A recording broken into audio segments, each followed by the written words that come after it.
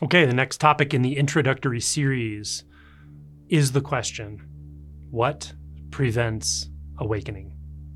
This is a really good question. It's a good question to ask yourself. It's a good question to look into.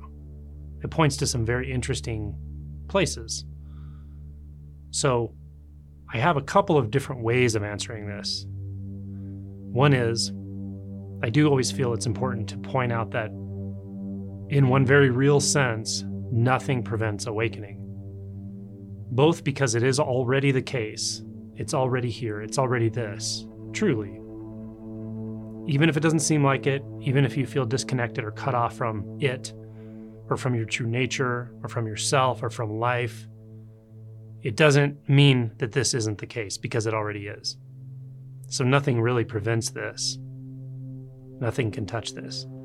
No doubt, no hope, no control mechanism of the mind. It's imperturbable. Always on, always this. The other part of that is that when this wants to come forth in your life, it will. Sometimes that happens through practice, through inquiry, through engaging the awakening process. Sometimes it just bursts forth. It just comes through because it wants to, or it does. When you feel that, you know nothing's going to stop this.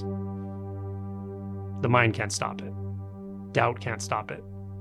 Doubt is obliterated like ice thrown into the fire with the knowing of true nature, standing on its own, here, burning up all delusion.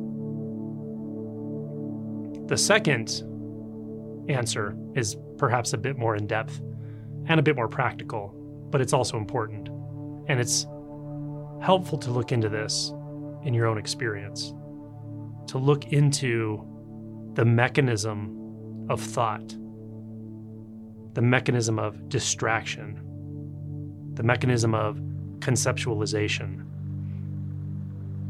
the mechanism of doubt.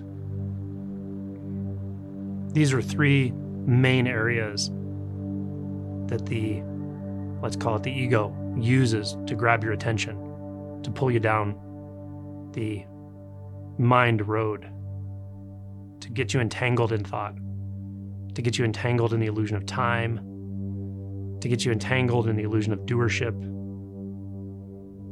separation, and all the rest. So, the first one, distraction, mind wandering, being distracted by interesting or sparkly intellectual pursuits or pseudo-intellectual pursuits, or simply using thought to redirect your attention. It seems like the senses are grabbing your attention sometimes, but it's not really the senses, it's the mind's interpretation of the senses. It's the thought saying, oh, look over here, this is more interesting. Whatever distraction it is, pick your favorite distraction, or substance, or television program, or conversation, or anything. But distraction is just a way of redirecting attention kind of endlessly, and that endless redirection just keeps you sort of walking like a dog on a leash, and your mind is holding the leash. That's distraction. And why do we let ourselves be distracted? Usually it's because it's uncomfortable not to be.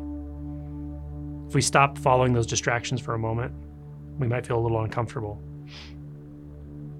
If we stop following distractions for a long period of time, we might feel very uncomfortable. Might feel some intense emotion come up, some fear or intense restlessness or confusion or anger even. And a lot of times that's enough to redirect our mind to something else, another distraction, or redirect our attention. But if you stick it out, if you, through a technique, a koan, an inquiry question, resting in the pure sense of being or I am, you stick with that, those emotions will come and go. And something remains, something ineffable, something that's not distractible, can't be distracted. It's the space in which distraction seems to occur. So that's one way to break the spell of distraction.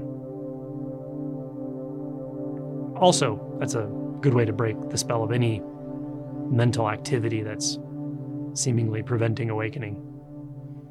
The next one is conceptualization. Interestingly, this is often the conceptualization of spirituality itself. Reading endless doctrine and books and talking about it, discussing it, arguing about it, discussing which the highest truth or the highest knowledge or the highest path is. That itself is not an uncommon way that we confuse ourselves about what awakening really is, because it's not about an understanding of this. It's about this. It's beyond understanding and it's before understanding. So, conceptualization can be a very tricky one, especially for some people. The third one, probably the biggest one because it's not so obvious that it's a thought, but it's kind of laced throughout all other thoughts, including distractions and pseudo-emotional thoughts, meaning not a fully felt emotion, but a sort of thought around emotion or a thought avoiding emotion, is often laden with doubt. And intellectualization is something very interesting because it has a paradoxical relationship with doubt. It feels like certainty, but it's mental certainty. So it can be very hard to convince people sometimes that they're doing this because they don't realize they feel doubt underneath it all, but they're afraid to feel the doubt. So the doubt is suppressed or repressed by knowledge or by an attachment to knowledge, especially spiritual knowledge. Let go of that spiritual knowledge and then you'll feel the doubt. Sometimes if I'm talking to someone like this and they ask or they want the pointing, I'll just say, okay, well, what if you let go of all that spiritual knowledge right now? What if it's just gone? Taken away? How does it make you feel? Does it make you feel lost, scared? What is there, And that'll lead you often into that doubt. But at some point, you start to recognize even doubt is a thought. It's that initial thought that's like, oh no, I'm not sure. So then what do we do when we're not sure? Well, we try to make ourselves sure. We think of something, we intellectualize, we distract, we do any number of things to not feel the doubt. But when you really start feeling that doubt about yourself, doubt about life, it's uncomfortable, but it's also an entry point in a big way. Because when you see through the veil of doubt, what's on the other side is undoubtable. But it's a living knowing of undoubtable truth. Again, this is a hard one sometimes for really intellectual people because they want to hold on to their pseudo-truth of knowledge, and it can be like prying their fingers off of that to show them there's a knowledge beyond knowledge, or there's a knowing beyond intellectual knowledge. A big, big difference. But it's scary because you got to go through that doubt barrier, fear barrier. So those are the three intellectual mechanisms, I think, that largely, quote unquote, prevent awakening. But again, they're not preventing anything. They're just clever ways of keeping attention engaged and thought after thought after thought. In that standing wave of me, the thinker, not noticing I'm taking myself to be a thought, and the thought that I'm engaging. All of it. It's an illusion. And when that illusion collapses, you see very clearly that nothing prevents awakening. There is only awakeness. Awakeness is. That's it.